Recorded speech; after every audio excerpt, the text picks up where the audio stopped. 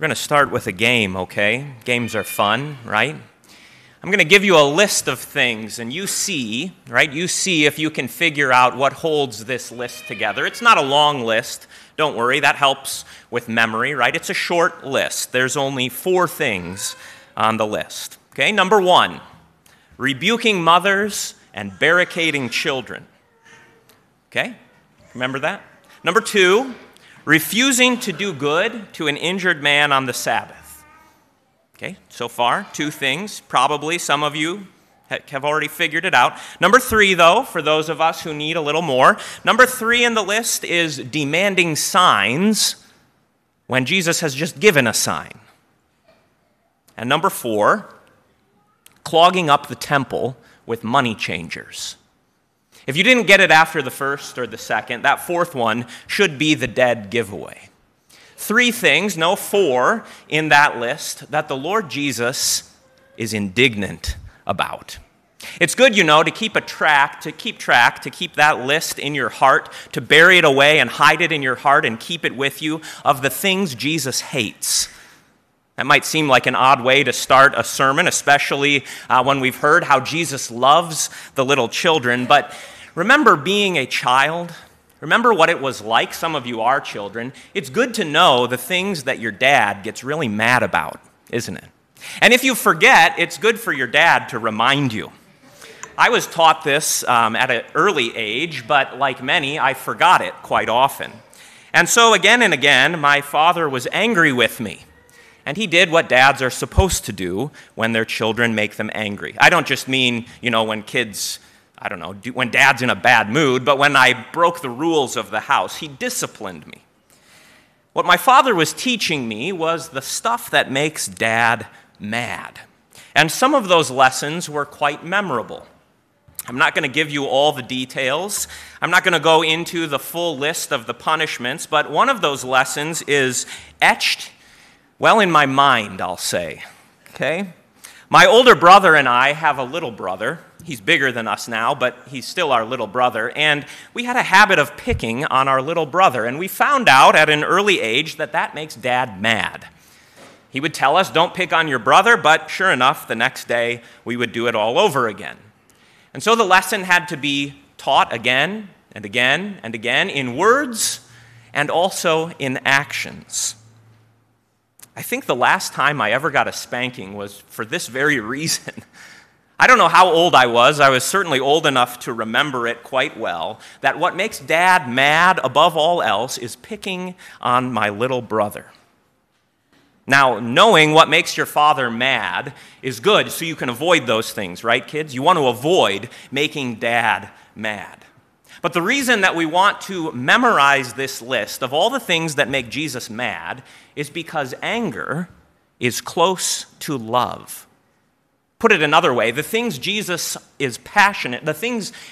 are passionate about are both the things that he gets the most upset over and also the things he loves the deepest.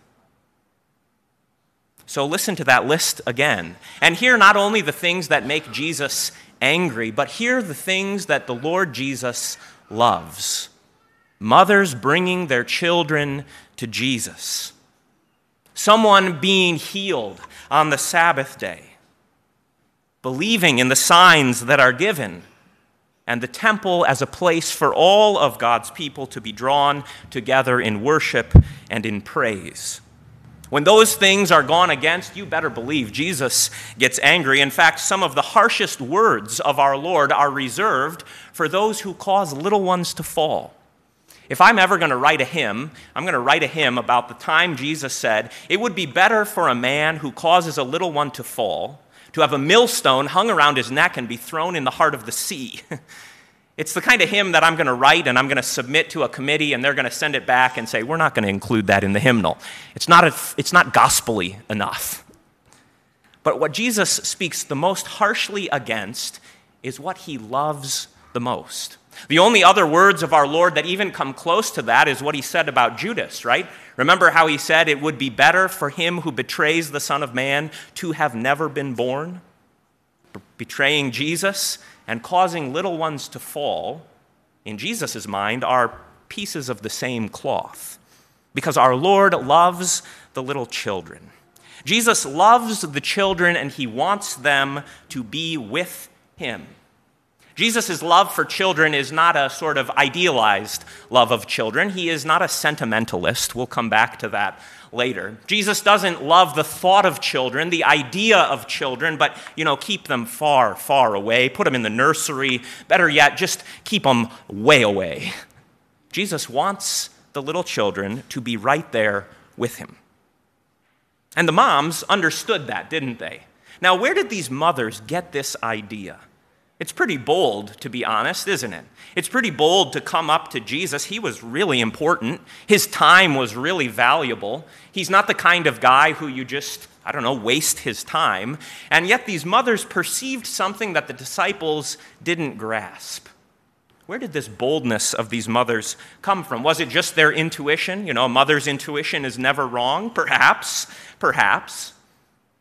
Or maybe they saw something in Jesus that was tracking right along with what God had always told his people. You look in vain to find places in the Bible, I tried it this week, to find places where God is saying, keep the children at a distance, keep them away. You know what you find over and over again? Bring them, bring them, bring them. Right back to the very beginning of the Lord's ways with Israel, this was etched in their flesh. When God gave the covenant of circumcision to Abraham, you know what he told him? I want you to circumcise all of the males in your house when they become men. That's what circumcision usually was. Hopefully you catch the sarcasm. It's a little bit early, but hopefully you know that's not what God told Abraham. He didn't say, wait until they're 13, wait until they're 18, wait until they're 21, wait until their prefrontal cortex fully develops and they really understand everything. He told Abraham, circumcise them on the 8th day. Even in their infancy, the Lord was bringing the people into his gracious covenant. And it didn't stop there with circumcision. You look throughout the Old Testament and you find time after time after time the Lord telling his people, bring your children. When you come to the temple, when you celebrate the festivals, when you bring your sacrifices, the temple shall be a place of joy for you, fathers, and for your children, for your son and for your daughter. Never does our Lord say, keep them at a distance. Hold them back. Wait till they really get it. Wait till they become grown-ups and they understand everything like all of you understand everything. No, the Lord deals with all of us like little children. Come on. I think the mothers understood that. I think they got it because, that's what mothers pay attention to, right? Little children pay attention to these kind of things. Little children notice things that adults overlook. They notice that when God gave the manna in the wilderness, the children ate it. They notice that when the Lord brought them through the Red Sea, he didn't say, leave the little ones behind in Egypt, but he brought them all the way through. Little children notice how Jesus is. Little children notice how he acts. They notice what makes him mad, and they notice what he loves. Everyone should have understood that, right? It's not just the mothers and their intuition that should have grasped it. It wasn't a secret. The Lord God had told fathers from the beginning, be diligent in teaching your children. And that command isn't tucked away in like the appendix to the book. It's right at the heart and center of God's law. Hear, O Israel, the Lord your God, the Lord is one. That passage is famous among the Jews. They call it the Shema. That's the Hebrew word that starts it. Shema Israel. It's like their creed. And you see how the Lord puts the teaching of little children side by side with the creed of the Israelites. Could he make it any clearer? Could he make it any more obvious that he loves little children?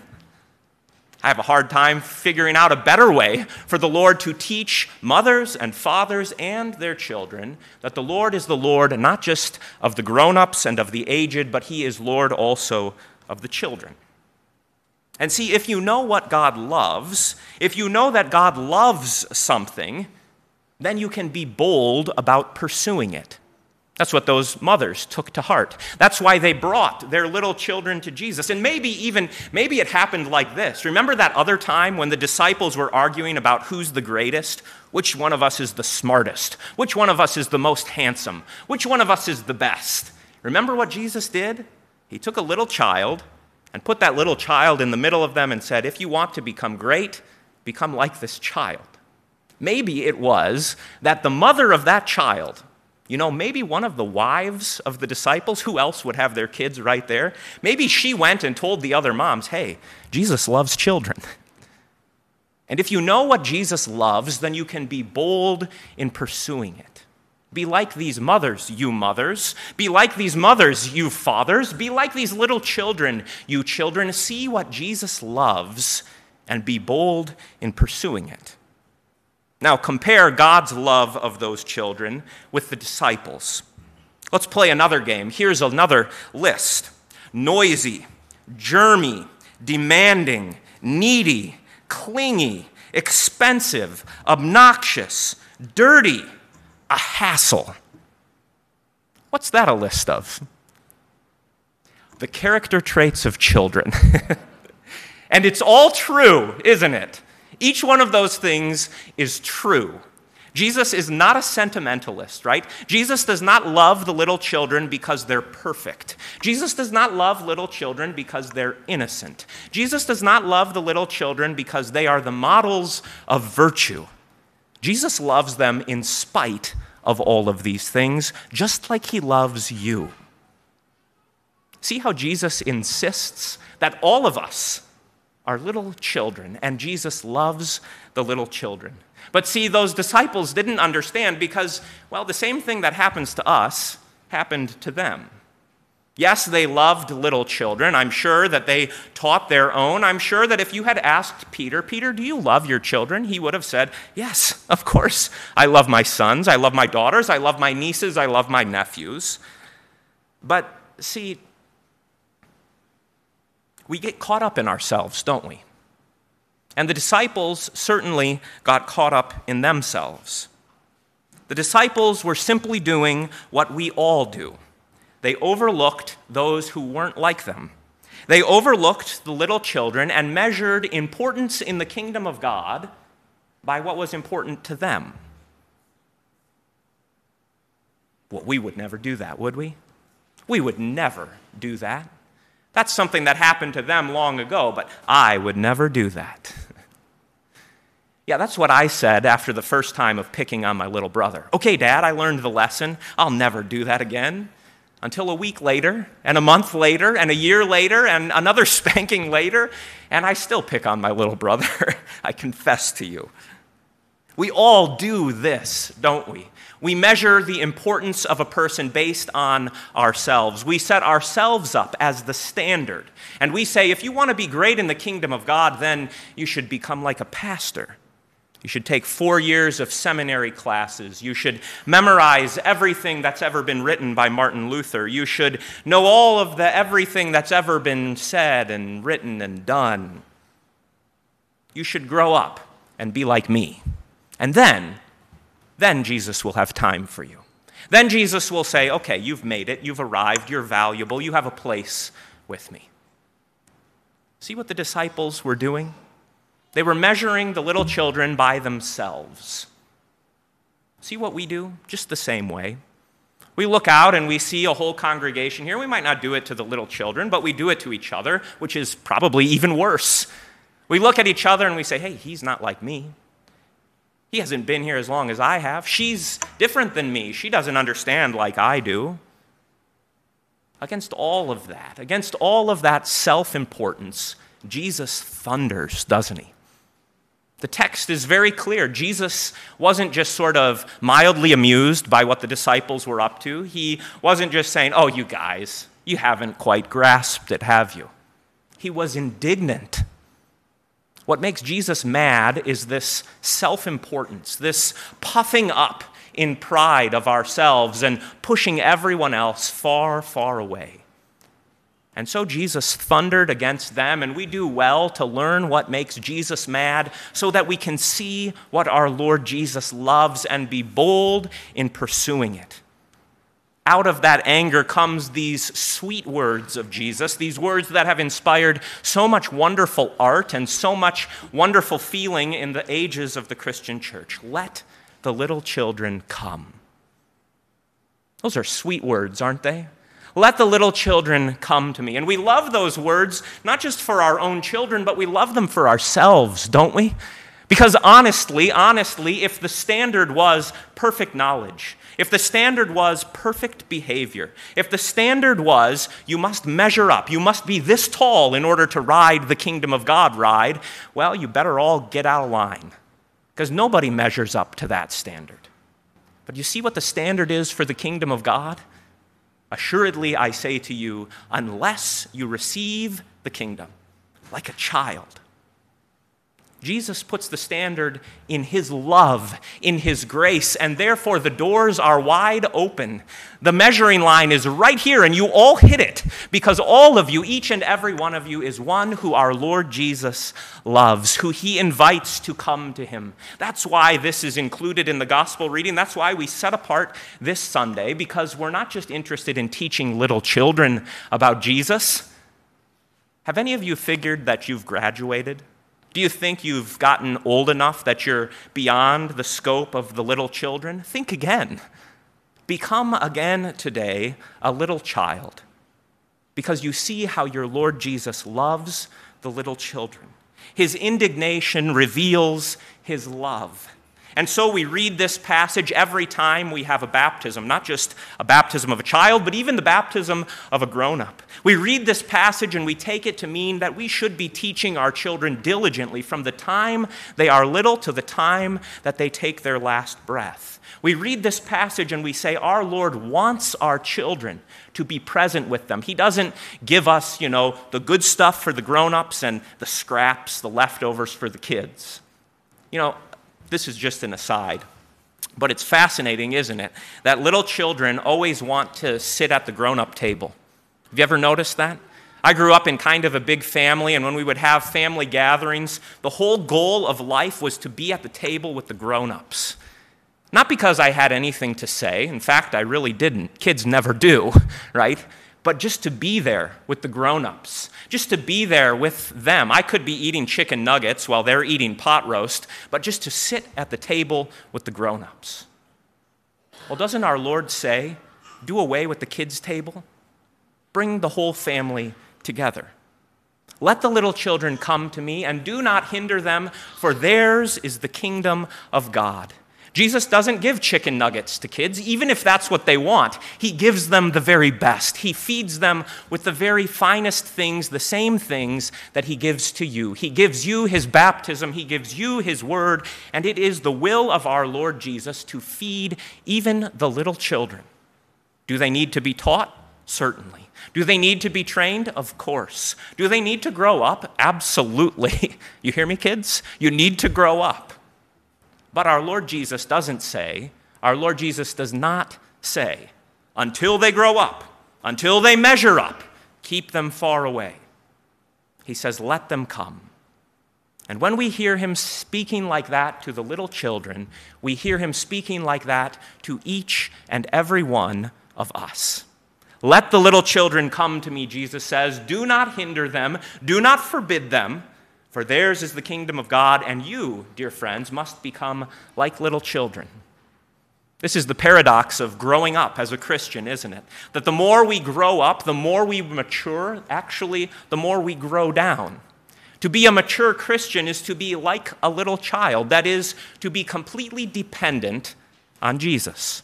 Remember, I said Jesus is not a sentimentalist. He doesn't hold up children as the model because they're so wonderful, they're so great, they have no sin. Jesus knows full well what's in the heart of a child. Folly. But they are the model of recipients. They are the model of dependents. And so they are the model of disciples. Assuredly, I say to you, unless you receive the kingdom like a child, you shall not enter it. And then he took them up in his arms, put his hands on them, and blessed them. Do you see what makes Jesus mad? Do you see what he loves? If you know what Jesus loves, then be bold in pursuing it. For as he welcomed those little children long ago, still he calls out to the church, come to me and receive my blessing. To Christ be the glory now and forever. Amen.